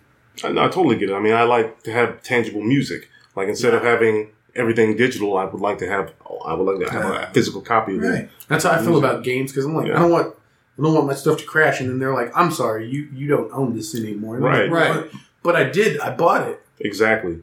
But nope. No record of that here. So, how familiar are you with FMV, full motion video? Oh, is that what they use on like the? Go ahead, talk about what you're talking about. So full motion video was a new thing, and this was with the advent of the CD technology. You had that could be incorporated into games. So it's motion video for movies, or movies that can be added to your game, and we see a lot of that. I was going to say the Zelda CD games. What is it, the iCD or whatever? You know what I'm talking about? The Zelda games that you played off of a CD. I'm trying to remember. Anyway. But that sounds familiar. What you're saying, Desmond. But it was big with the Sega CD system. That was a kind of a big change that Sega had, or rather Sega had with this particular system. They were using CD-based games, and it added the extra hardware functionality and it also had the faster processor and bigger, faster, stronger, black. I mean, it added more black. It added more black. It's not a thing, guys. You're being legitimate here. True story. They sold about 2.24 million units. Not a whole bunch, but again, March of '96 is when they discontinued the system because they wanted to move on to the next system. It was the Philips CDI. Sorry, to go back to the Zelda thing. It used full motion video cutscenes. So I was right. Sorry. No, it was horrible. But It was horrible. oh no, literally Zelda does not acknowledge that they exist. I don't think Nintendo acknowledges they exist. Wow. They came out on the Philips CDI system. Yeah. It was just like we never did that. We never did that. I mean, look at this thing. You've never seen it. It looks like a VCR. No, I've never seen it. It meets HAL 9000, and it has like a rip-off Sega controller. Like that's. Yeah. Anyway, it was a 4th generation system. We'll talk about it in the probably the extra show that's all the systems that no one cares about. The Forgotten Love, the Forbidden Love episode. Forbidden Love. It was all the systems you're not allowed to say that you had or played or liked. So speaking of which, what do you know about Project Mars? Project Mars was what led, if I'm remembering right here, going back to my old electronic gaming knowledge. Project Mars was what they were developing at the time that Nintendo was developing Dolphin, which would become the N64, and it led to the Saturn, I believe. So close. It's actually the code name for the Sega's 32X. Oh, the 32. I thought you just skipped the 32X when I was Googling on purpose. No. No. Was that Mars? Yeah, it was Project Mars. Okay. Yeah, so the interesting thing about the 32X was that it had its own library of games, and all it was like It was a giant game genie. I mean, it really was. It just fit in. It looked like a mushroom. Yeah, kind of like a mushroom alien type thing. It gave your Genesis a penis. I mean, yeah, I guess it looks like, you know what? This is the best way I can describe it. If you've never seen a fully functional Sega CD Genesis 32X, it looks like E.T. in one of those Stephen Hawking wheelchairs. Like that's wow, like one of the electric wheelchairs. Like, look, you have a picture on here. Can we see it? Yeah. Scroll down. Look, there's E.T. in a wheelchair. I'm cool. Yeah, it really does kind of look like E.T. in a wheelchair. It doesn't have. You don't have the Sega CD on there, so you don't. But that gives it the little extra Stephen Hawking hand on the side. What? Stephen Hawking's an amazing dude. He has a wheelchair. No, I'm talking about the correlation that you just made there is so anyway, the 32X was actually released in the US in 94. So, and it was released as a way to enhance the graphics. So because the N64, I believe the N64 came out at this time, the Nintendo 64. Was it 95? Oh. No, I believe so. We can look that up. Let's Google. We have the power. We have the technology. So the Super Nintendo came up with that Mode 7 piece, which was the graphical enhancement, and then for the Super Nintendo. No, that's what for the Super Nintendo. Yeah, and then Sega came up with what the hell is it they used for Virtual Fighter and Virtual Racing? The Virtua system. The virtual, like the whatever it is that like if you played Virtual Fighter, the 3D technology behind that was what Sega did at the time, right? Right. Okay. Sorry, I'm not trying to be a no, you're fine. You're fine. And the 64 came out in 96. 96. Okay. That's right. I don't remember because I didn't get one right away. So this was the thing. They were racing. I'm talking Sega and Nintendo. They were racing to come up with a system to keep on the same cutting edge. I mean, this was the console wars we're talking about. Well, and it was 5th generation systems. I was going to say, they were the only two real names in town. Don't forget, did Apple release the Pippin? I know they worked on the Pippin. I don't recall if they actually released it. And 3DO was still going. Atari was releasing systems. Not really much of a competitor, but yes, Turbo systems were out. Mm-hmm. And again, like all of these don't exist. I mean, people don't know today. There's still consoles that come out from other manufacturers, and I mean, whatever. So this was offered as an add-on to the Genesis, but the interesting thing was that Sega kind of abandoned it in 1996 because they wanted to focus more on the Sega Saturn. The 32X is considered a 5th generation system, but all it was really was just an add-on, another add-on. So I really like that Sega was able to come up with add-ons to enhance their flagship system, the Genesis. But this one, the 32X, was considered a commercial failure because I would agree with that. I mean, nobody really had it, and in fact, nobody was buying them. It only sold 665,000 units. That's kind of awful. Really, I mean, that's pretty bad, right? I mean, I've seen them, but I'm not going to buy one just because I would never be interested in playing the games. I'm not that kind of completionist. Right. I mean, one day, I guess, if I win the lottery and I have all the systems and all the pieces and I'm left hanging around them like, oh, look, 32X. Then let me buy that. So, I mean, it led to, like I stated earlier, they stopped focusing on the 32X and then focused more of their time on the Sega Saturn. Which I think is a wise move. Agreed. Because Sega showed until the end that they knew what they were doing in the battle. Mm-hmm. The problem, I think, was they got tag teams on the Dreamcast, which we'll get to. But at this point, they knew that building a 32X library, building it, wasn't going to help. No, it wasn't. It's also when Nintendo's like, we have twice what Sega's got. Come on, me, bro. So it's true.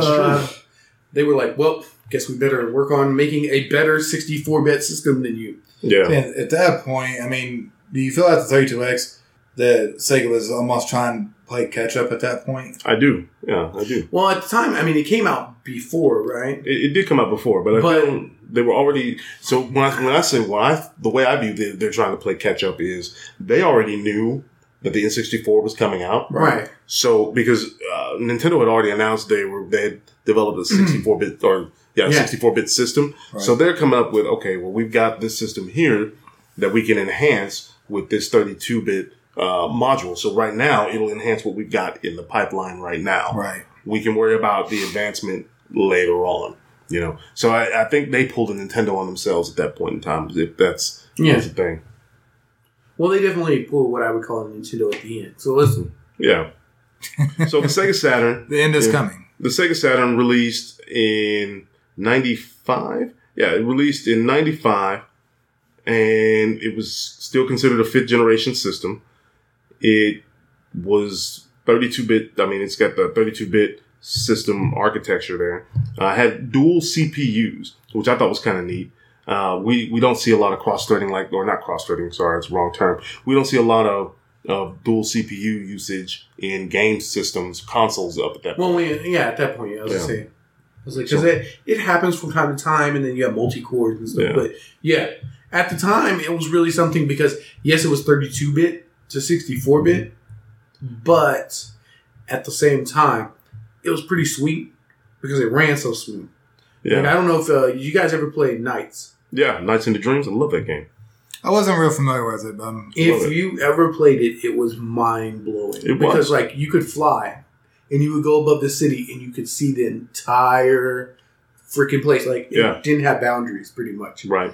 Graphical boundaries. You could look around and see it. You know, it was cool. I mean, now there were things you would learn, but at the time, that was something you never got.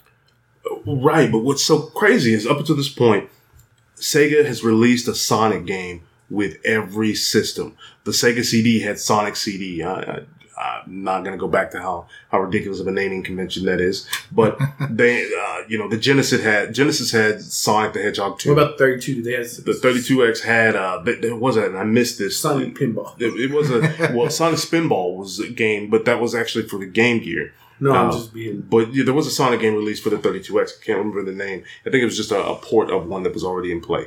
So it may have been Sonic Spinball. But the point I'm making is there's been a Sonic game for each system. Mm-hmm. The Saturn didn't have one. Oh, that's why it didn't do well, you say. Well, I mean, there's more to it than that, but they didn't have one. The 64 was released in late 1996, and that was the direct cause, I think, of the based on the research here, it's the direct cause for the Saturn's abysmal sales in that year. So ultimately, if there was a comparison between the 64 and the Saturn, the 64 won over, which is interesting because the Saturn was a CD-based system. You would have expected it to do better. Right. But no, it didn't. Go ahead, Jason. Sorry. No, it doesn't. You're good. I was going to say, too, and see, even though it's with the 64, yeah. I mean, how many games can you think of off the top of your head that you still remember playing to this day? Mario quite 64, a few. Mario 64. Star Fox 64. You say Mario Sunshine for me? I'm not going to say GoldenEye. Can we talk about GoldenEye? Perfect Dark. Perfect Dark. F-Zero. F-Zero. Smash Brothers. Donkey Kong. Yeah. So how many games did 64 create that still to this day is still memorable and quite a few. Yeah. But the Saturn, not so many.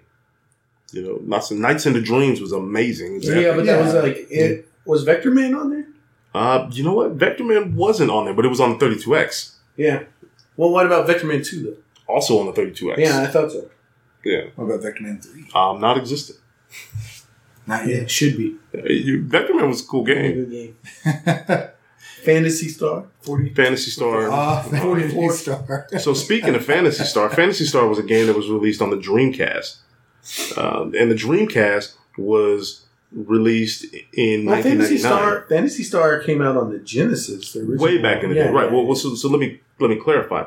Fantasy Star Online was released on the Dreamcast. Yeah. So Fantasy Star Online was a concept that was ahead of its time, I think. Okay. The Dreamcast is a system. Yeah, let's go ahead and get into the Dreamcast because this is the last system. Yeah. And then we'll talk a little bit about the publishing stuff, but that's really bullshit. Yeah. So the Dreamcast itself was ahead of its time. You know, we kind of talked about that earlier. The Dreamcast had the ability to play online. Yeah. Sega actually worked out a deal with Time Warner Cable, I believe, and where they would use the Time Warner Cable setup to port into the Dreamcast. So that's how you would get online with your Dreamcast, and you would play with other people online. So this is the introduction of the multiplayer online type systems and games or arena that we see now. Didn't it have? I remember for some reason it had like Windows CE, something like that. Yeah, I remember it having something like that on it. It's an interesting system, and you can boot a lot of things to it. You can. It's really kind of open in that way. Yeah, it has its own built-in modem. It's completely cool. It's ahead of its time. Yeah. To this day, it's still one of my favorite systems. The packs actually had different functions that would go into the controllers. Some functioned as like a health meter or inventory or whatever mana source. Some had little micro games, like if you save games in them, you could do them. Some would just like rumble, right? Extra vibration. Some would light up. Even like there's just they all did this. It was such an interesting idea that we see like with the DualShock bring in. Microsoft does it. But also the layout, it's a big controller, which seems to be the way people are going now. Controllers are getting big again. Right. Strange, but they are. It's strange, it's true, but it's actually not that big. Hold on for a second. If you got something to say about it, do it, because I want to show you something because it's really interesting. Everyone thinks that the Dreamcast controller is huge. I mean, and it is a big controller. It was big for the time, for sure. Well, it is, but look at this. I'm holding this, and I'm holding the Xbox 360 controller, one of the best controllers.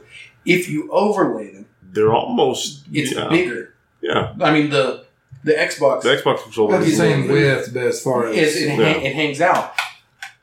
This design... They're almost the same in terms the of... the designs on the pockets, they're almost the same. The only thing that changes is you have a giant port for cards. Right. Whereas you have a battery pack on this one. And it adds the Xbox adds an extra joystick. Right. That is it. So I mean, that's a good point. You know? It's people don't realize this because not only a lot of people play Dreamcast. Right. But if you love the Xbox controller, the 360 controller, the One controller, which is crap, it's really a Genesis. Yeah, it's really a Genesis. Yeah, it's a Genesis controller. Shut up. It's a Dreamcast controller, man. Yeah. And so what's interesting is the Dreamcast was released, and its direct competition was the PlayStation 2. Which murdered everyone? Yeah, PlayStation 2 destroyed everything that was at the point. PS2 is one of the best-selling consoles. It is. Ever.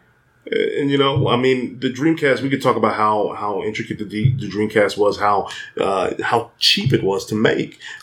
But ultimately, this would be the end of the consoles. The sixth generation would be the end of the consoles for Sega. Due to some internal strategy struggles and poor sales of the Dreamcast system, Sega announced in 2001 that they were adjusting their strategy and were going to focus more on being a third-party software developer. And that's what they do till this day.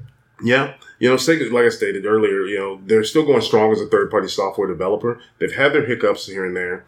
But I can't help but wonder what might have been had they continued down the console route. Well, I think if they had got to make one more, it would have been really, really good. Yeah, because they make superior products. When we see that, I don't know about superior. They make good products. Fair. Because everything's superior when it's released, ideally, which Sega learned at the beginning.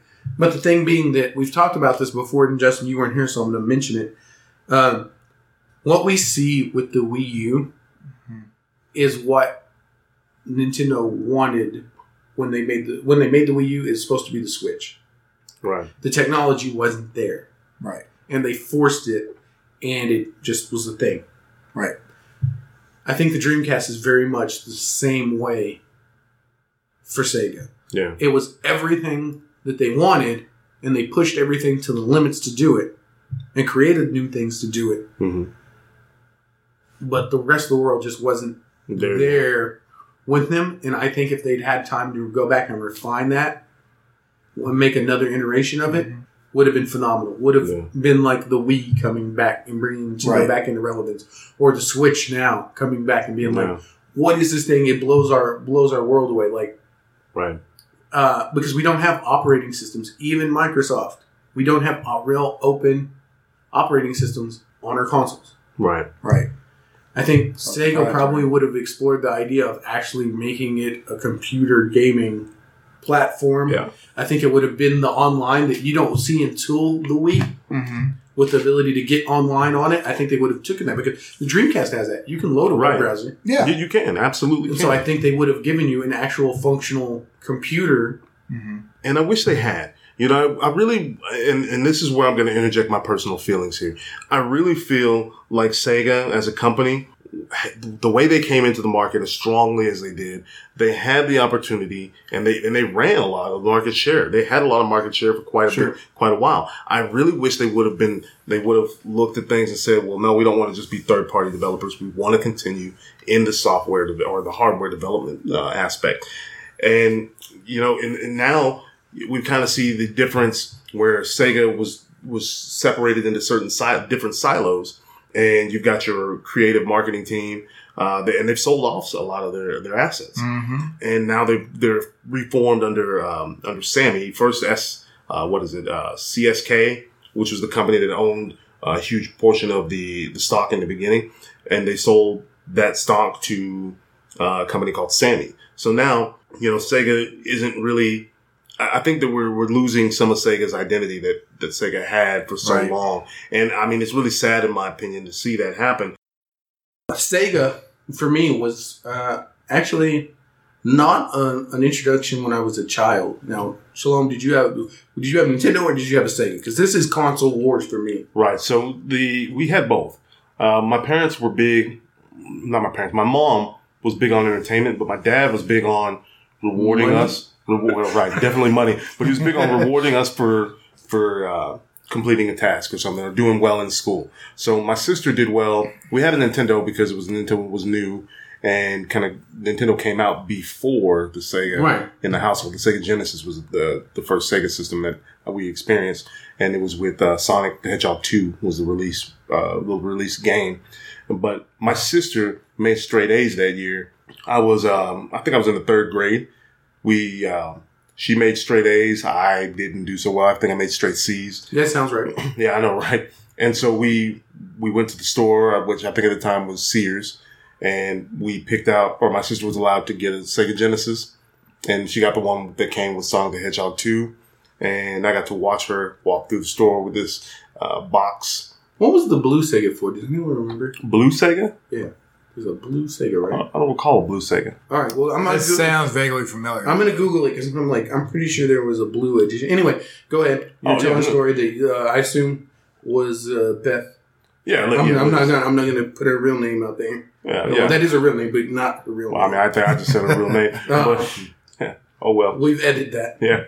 They don't know what we're talking about now. There was a bloop and then... It's been a radio edit. Yeah. Radio edit. So she got to walk through the store with the game console. My mom purchased it, went home, hooked it up. She played it for a few minutes, but wasn't really good at it. I couldn't keep myself away from the game system. I really couldn't. So I had to wait until I had to make myself stop touching the game system and playing because I hadn't earned the right to play. But, that was my introduction to Sega. So to answer your question, that was a long-winded answer of, yes, we had both. Really? I like that answer. What about you? Did you get one when they came out, or was it a late edition, or what happened? No, to be quite honest, Desmond, I think you mentioned before, you grew up with the NES, right? Right. I was the same way. And honestly, when I was 5, my mom and dad got it technically for me when I was 5. But I think they more got it from themselves. No, that's how my parents were. The NES, I'm pretty sure, was my dad. Yeah.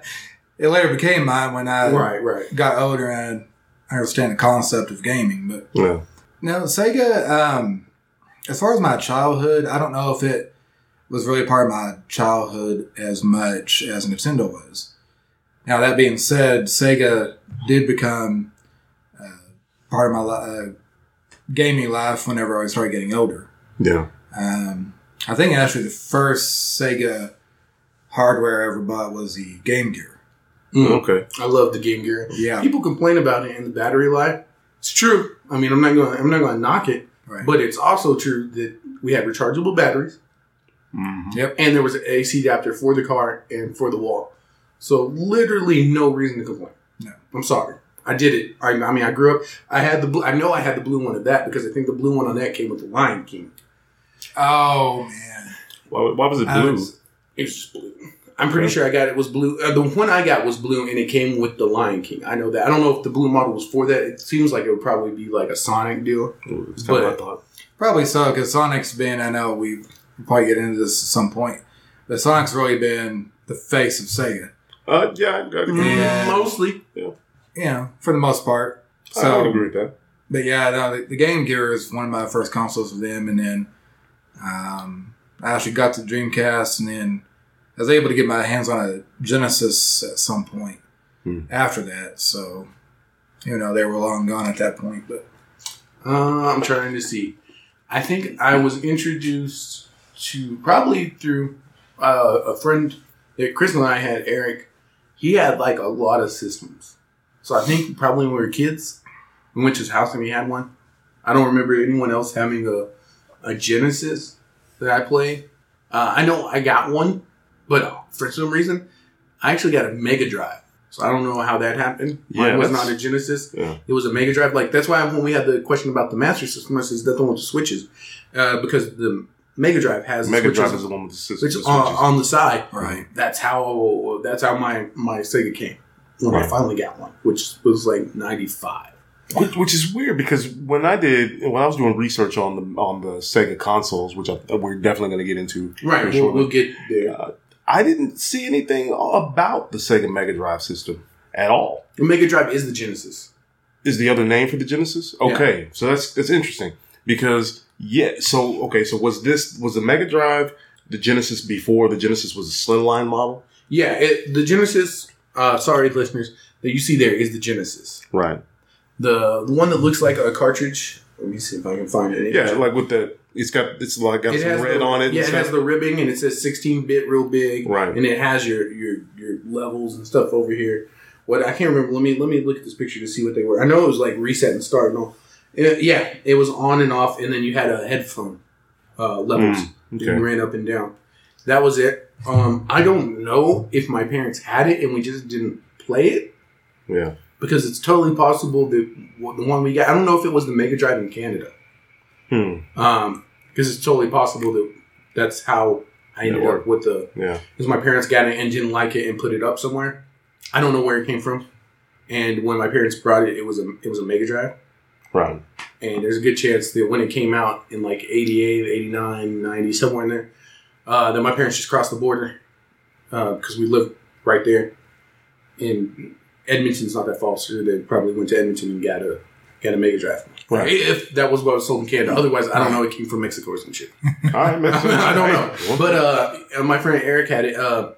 He had the Saturn. I know that because we went and played Knights. Knights of the Dreams? No. Yeah. So I thought that was so it was a Saturn game, and then it was a Dreamcast port. Yeah. Okay. He had a Saturn, because the Saturn is the forgotten Sega system, I feel like. Along with the 32. Really is. Well, along with Sega CD and 32X. Mm-hmm. Which I agree. he had those things. I know because we used to laugh when we put it all together. We would take the Genesis and we would put the 32X on, and then you would slap on the CD, and it just became like a transformer. Right. And I don't know. Then the Dreamcast, I think, just suffered. We talked about this last time. Yeah. Suffered from the fact that it was just too advanced. I love the Dreamcast. I do, really yes. I mean, like, you guys remember Crazy Taxi? Yeah, that was a really fun game. Yeah. I love so that. I played that game a lot. Blitz was Blitz was only. fun. Yeah, NFL Blitz. Everyone plays Blitz. I'm pretty sure Blitz was only in arcade and Dreamcast. Yeah. Right. So I don't know how everyone remembers Blitz. Yeah. But no one has a Dreamcast. But the Dreamcast system you're right, it was ahead of its time. The controller was.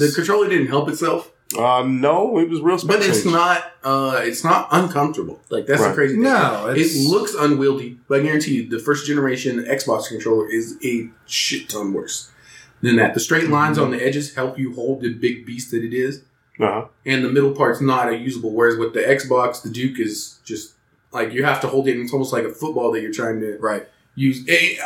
Anyway, that was my introduction. I was like 10 already. And we got one and played it. A friend had a Genesis and we played F-22. Is that the game?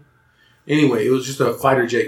I believe that's correct, yeah. It's just a fighter simulator, Yeah. one of the yellow tab games, and we had it. Played it. I never liked Sonic. I've never liked Sonic. I think Sonic's bullshit. I feel like you're un-American. Yeah, I feel like, no. Sonic was the worst game, and I'm so glad. Man, but I'm hopeful that the future of Sega is that Sega returns to the console. No, they won't. And they'll never come back. So what do you think? What do you think, Justin? We'll go back to the Dreamcast a little bit because, I mean, like I said before, that was still today one of my favorite systems. You have the black controller, man. I really like I do. The official Sega. You know what they say about black? Yes. That it shows dirt well? I don't. Oh, it does show dirt. It does show dirt. Like you wouldn't believe. It likes to get dirty. Do you know that, Shalom? Yes. Okay. Dreamcast. So, anyways, like I said, go back to it. They released a lot of titles. I think that, like NFL 2K. Yeah, the Blitz. Blitz was on there. Crazy Taxi. 1 and 2. As far as the future of Sega, I don't think, I'm kind of with Desmond, I don't think they're going to go back into the console business. Wow. Because at this point, I mean, either you have a Xbox, PlayStation, and or the Switch. I think it would be really hard. I'm not trying to take over here. No. I think it would be really hard for them to come back in because of what he's saying. Because you pause there, and that pause is important. Because Nintendo doesn't have a problem. And here's why. Because you have an Xbox or a PlayStation, and the word's probably and a Nintendo. Yeah. The problem is they were always second fiddle to Nintendo after the Genesis. Yeah. And then when the PS2 came out, they became third fiddle, and then the Xbox came out. And they were like, all right, guys, we're pulling the plug because we're literally already know we're probably at best third place. Right. No one wants to be third place. Not when you have titles and you're like, I could put no money into it and just use the titles. And we can cut a loss and just focus on wins. So, sorry, Justin, you were saying... And the only place I was kind of going with that, and this may be giving us another tangent again, but what do you feel about the future of consoles? Everything is... If you look on this table where we're sitting at, how many mobile devices do we have? That's fair. Yeah. Quite a few. And Nintendo's already developing mobile games, like on Android, iPhone, Super Mario Run. Yeah. I think is what it is. So I don't know for Sega if they came back into the game right now, which as a Sega fan, I would love to see them do, and I would get it, but I just don't know if it would be profitable for them and what market base. You know what? I think you've actually hit the helmet. If Sony and Microsoft stay making just console, Nintendo's going to be Nintendo. They're going to do whatever they're going to do. Yeah. We don't damn well know. The only way I could see them getting back in the way you want them to get back in is actually to release a phone. Release a Sega phone. Partnership with somebody. Make a phone, an Android phone, that runs an emulator for all your old stuff and has some sort of extra doodad for to make something new, whether it's augmented reality. Which is big now. So let PC guys have virtual reality. Right. I know PlayStation is not going to buy it. I know Microsoft will eventually get in. PlayStation does have virtual reality. No, I said they've already done it. Gotcha. And I know they're going to follow it. I don't think Nintendo's going to jump on that train too soon. Yeah. I think it'll be a thing, but they've done something with the Switches. Right. They put it in your hand, and they're going, look, they're going to go, look, why you want to wear a headset when you... They got it right here in front of you. Right. I mean, yeah, the virtual reality is a thing, and of course you have Virtual Boy. But... the beautiful red lines. Red lines everywhere. Like, Tron. But again, that was something where Nintendo That's probably why I wear glasses today. Nintendo pushed it didn't give you free LASIK when you put it on. No. The thing with it, though, is I talked about this with the Nintendo. So I love the Virtual Boy because of this. It pushed the technology to the limits to make something that was supposed to be virtual reality. And it works. If you've ever played tennis, Mario Tennis in there, it looks good for what it is. Yes. But it was Nintendo saying the same thing that they did with the Wii, that happened with the Dreamcast. We want to make a virtual reality set, but this is what the world has to work with. And it was more about showing the fact that it could be done. And that's why I hold today, yes, there are virtual reality sets in gaming, but the Virtual Boy is so important because literally the same technology, just generations advanced. Right. Is what a Vive is. Like, they took the technology that the Virtual Boy did at the time and applied it the same exact way, and now we have. So, I don't know. I think if they made a phone, they would capture a market that isn't out there. That could work. Start making quality handsets that will let you play games that take augmented reality. Put Sonic in a Pokemon Go type situation where you have to run him around town, not... Right. A great idea. But they can get with Sega, are you listening? Yeah. So they can get with me, and I'll explain them what kind of hardware they need to make a decent phone, and also to make a handset that you want to play with. Right. I mean, do you think Sega could get away with making a newer, better version of the Game Gear? Yeah. Would that come out? I mean, not necessarily a phone. No. But... that would have wireless capabilities. Hold on, and I will. There's two options. Keep talking. Okay. Maybe something like a shield. PSP or a Shield. Yeah. A Shield would be ideal here. Shields are really nice devices. The Shield, this could work. Make a Shield. Little nice screen it's got and everything. This, they could get right there. They could get away with this, and it's different enough from a Switch. Mm-hmm. Yeah. That it doesn't matter. It still has a touchscreen. Still doesn't. Better battery life, I think. Takes cards. Do that. It would work. I don't know because that would get them back into a console mode. That's where I want to see them. I want to see them back in the console world. Now, why? Can I ask why? Because I think that they've been a competitor in the past, and I think they'll bring innovation that we're not seeing yet. I mean, I hear you, but I'm just worried. I mean, in the age that we're seeing so many companies and whatnot, and I admit this is a complete tangent, and I apologize, but in an age where we're seeing companies like Radio Shack fold, companies that have been here forever, years, and they're folding because they're not innovative. They're not remaining innovative. So, I always wondered about Radio Shack. Why didn't they just go to an all online based business? Because of Amazon? Because of Amazon, right. But if they had done this ahead of time, and had been innovative, they'd used that idea to be innovative. They could have beaten Amazon to the punch.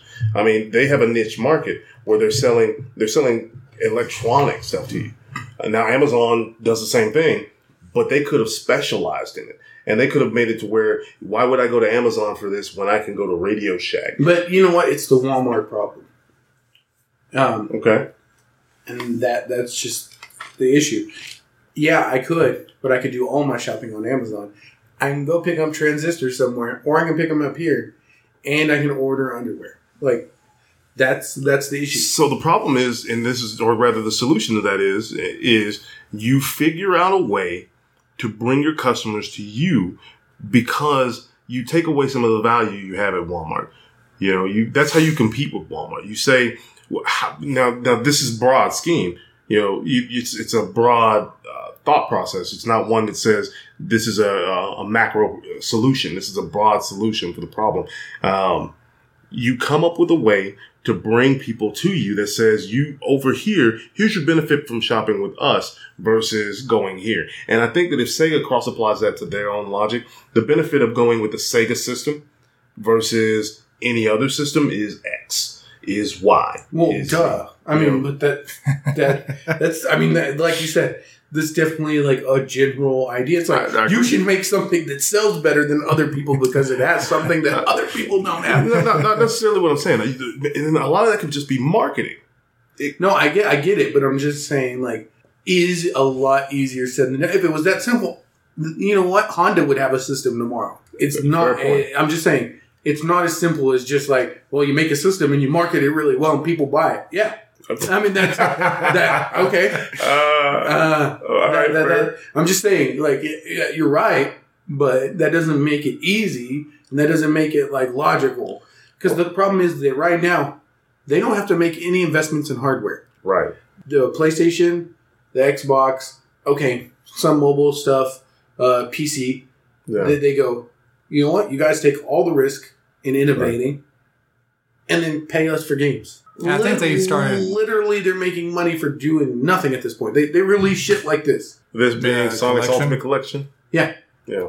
So, it's a collection of whatever, like, 30-some-odd games. Yeah. All just mostly Genesis games. What's your point? And guess what? People will buy it every time. And they didn't have to make it. They had to pay a guy to put all the ROMs on. On one deal. And they do it, and it's just the risk. Versus the money. Are they making as much money as Microsoft? No. As Nintendo? No. As any of the brand? No. But are they taking any of the risk? Can they collapse because the next Xbox? Well, I mean, Microsoft's not going to collapse because of the next Xbox, but Xbox could fold because the next Xbox crap. That's fair. Nintendo could collapse if the world died. Nintendo is just well managed, man. It has nothing to do with like their systems.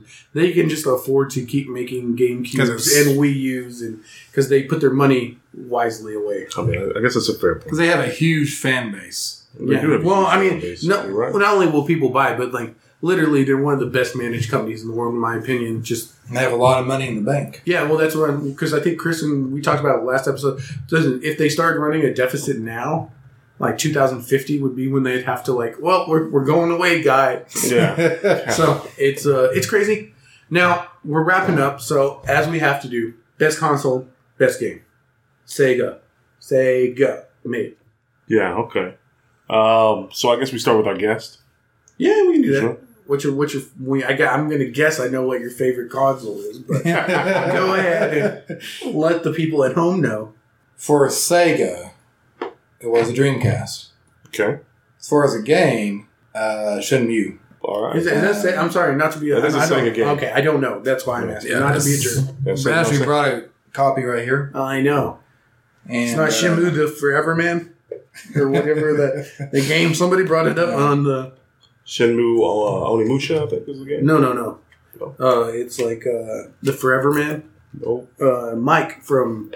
the episode on Operation Snow White brought it up, and we really thought he was making something up. And I remember hearing about that. Yeah. And he proved us right. Like I was amazed by that knowledge. So unfortunately, they were on that episode, so I couldn't ask them back to me here. I was like, "Well, you already did a show, so you can't have another show right after it."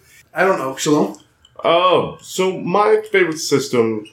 Sega-wise, would have to be 32X. With Echo the Dolphin. SG-1. Streets of Rage 3. Streets of Rage was amazing. But I would definitely say Sega Genesis. The Genesis because of its the way it was innovative and how, for me, it was new. Something new. The graphics were new. Some of the games you could play were new. And some stuff they did some things that hadn't been done before up to that point. As far as game... You know what? I gotta give it to Sonic the Hedgehog 2. You said I'd have to give it to Sonic the Hedgehog 2. You know what? I'd almost be tempted to give it to Sonic the Hedgehog. What about Alex Sonic the Hedgehog 3? Alex Kidd's not gonna be a win. Poor forgotten I mean, Alex Kidd, God, that game is terrible in my opinion. who was the original mascot before Sonic. Yeah.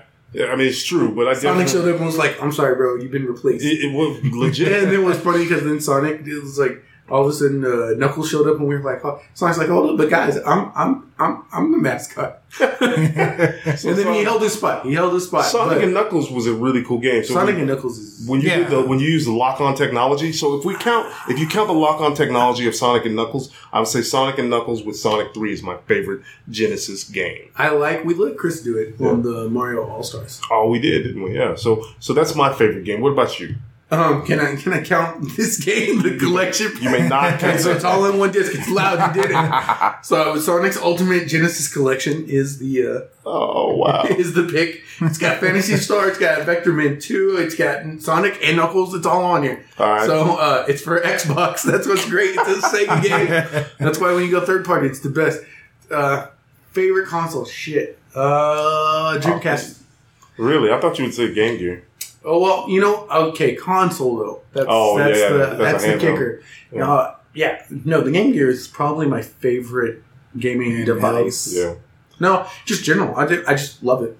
But you know what I just realized? We're at the end of the show, and we didn't even fucking talk about the Nomad.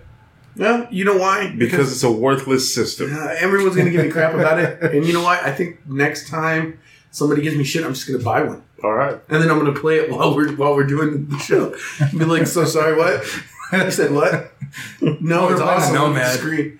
No, the Nomad is junk, but yeah, it was garbage. I don't think there's a good library. It's kind of like the Vita, but that's a whole different ball.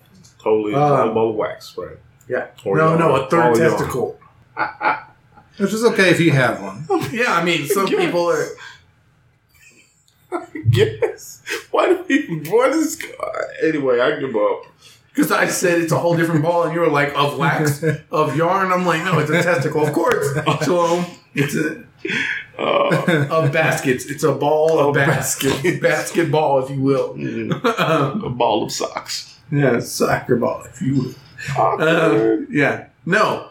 So, just any final thoughts on Sega, the history of, or the console war that went on in the mid-90s? I would like to throw just a little more facts at you. Let's do it. Yeah. I looked this up. As far as Sega franchises, top 5. How many you think you can name? This is everything Sega's ever made. All of them now because I'm looking at it. You're looking. So no cheating there, Shalom. Right. Sega. Wait a minute. Franchise. As far as a game, like so, Sonic. How many sales do you think that's generated? Just Sonic as a franchise? Oh, Jesus! I would say 300 million plus. You are very close, my friend. 350 million. Yeah. Wow. Next one, not even close to Sonic, but oh wow. Phantasy Star? No, I probably would have guessed that too. Puyo. Oh yeah, I forgot they make that. I'm going to guess under 200 million. You are correct. Like 180. I'm not looking. 22 million. 22. Wow. So it's close second.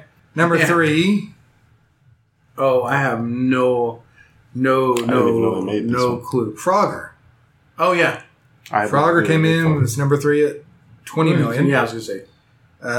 Shalom, number 4. Oh yeah. You could probably even guess this even if you weren't looking. Total War. Yeah. Total War is that low? Yeah. And that's got to be about the same, right? 2018 million. Yeah. 20 million. Yeah. And then number 5. It's one of the. We mentioned this franchise earlier. Vector Man. Yes. 2K. Yes, actually, NBA 2K to be exact. Coming in at 5 at 17 million. That's nuts. So and there's top 15. Oh, Shin Megami Tensei is on there. That's awesome. I'll believe it, but those are not great numbers either. Yeah, no, they're really not. Sonic. No. So they had Sonic and they have the Genesis. I feel like. Yeah. That makes me feel bad. If this tells you anything, though, this justifies your love of Sonic. Yeah. And my love of Sonic as well. He's outsold Mario? Not. Well, I mean. No, that doesn't mean he's better or not. Doesn't mean he's better or not. But I think Sonic is one of those characters, people love him. Yeah. Sonic has made Sega, according to what I found online here, as of 2014, $5 billion. Whoa. So that's some Star Wars level money. Serious money, yeah. So, So anyways, yeah, just in case you're wondering. Well, I wondered. Sonic should just be his own thing now. They should license him out and let him just be everywhere. Well, he's in Nintendo games. I mean, no, but like you should have shirts, you should have toothpaste, you should have socks. I know toothpaste, but I'm just saying everywhere, like cups. He should be hawking whiskey. Everything. Kind of like Spaceballs. Yeah, Spaceballs is the cup, or yeah. I get it. No, I mean seriously, like Star Wars. Yeah. Star Wars, the everything. Have Kleenex. Boom, right there. So you should have Sonic Kleenex, Sonic. I'm sure they make it limited, but I'm saying but if you go to the Kleenex aisle and you want to buy Kleenex, that is literally like what's there. Gotcha. So I don't have to go online and order like special Sonic Kleenex. They should just have it. Anyway. Gotcha. Sega, RIP because you're not what you once were. It's fair. I did love it. I mean, I'm not a Sonic man, but so many good games, so many good systems. Yeah. Sure. I mean, the Genesis and the Dreamcast and the Game Gear and the Desmond, you said this earlier too. Even like when my Xbox boots up or my Wii U boots up, I'm sure you probably do this as well. But you ever go Sega? You do. Yeah. It's the best part. Even on like the Game Gear when it didn't happen, they just go yeah. And you know what? I wish that we had that branding. I think the best one besides that is what Microsoft does. When it's like, and I'm like, oh yeah, that's kind of cool. Whatever. Right. But nothing beats knowing that you got Sega because it goes Sega. Right. Like, yeah. So that was a very righteous feeling. See, and if they had the phone when it booted up, that's what it would do. Turn on and go Sega. Right. I would actually sell it right there. Oh yeah. That would be the whole ad for me. Is like somebody would be playing on a bunch of different devices, and he'd be like, "What are you doing?" He's like playing a game. He's like on your phone. Yeah. He's like mobile gaming's dead, and he's like turns it on and he goes Sega, and that would be it. Cut to black. Sega, I really hope you're listening to this because that's cut to black, and it's just like, wait a minute, what the? Like everyone would be like, what is going on? Yeah. Is that a Sega phone? Or is he just playing the emulator? And either way, it drums up that whole and then like discussion. it would say like the whole whatever it is, and then it would just show him. So it's not just a phone. Right. It would show like a guy doing it, and everyone with their devices just like behind him watching. That's cool. That's it. It doesn't actually show the device. It shows. Yeah, just like it would be the front would see like the back of a phone. Yeah. And him, like everyone else, just like what? I feel like you've maybe thought about this a little. No, you brought it up. Like, how would they come back? And I was immediately like, there's one way that I've always wanted to see done right, and that's a phone. Because, like, think about it. Nintendo does it with the Switch. They do it with a tablet. Yeah.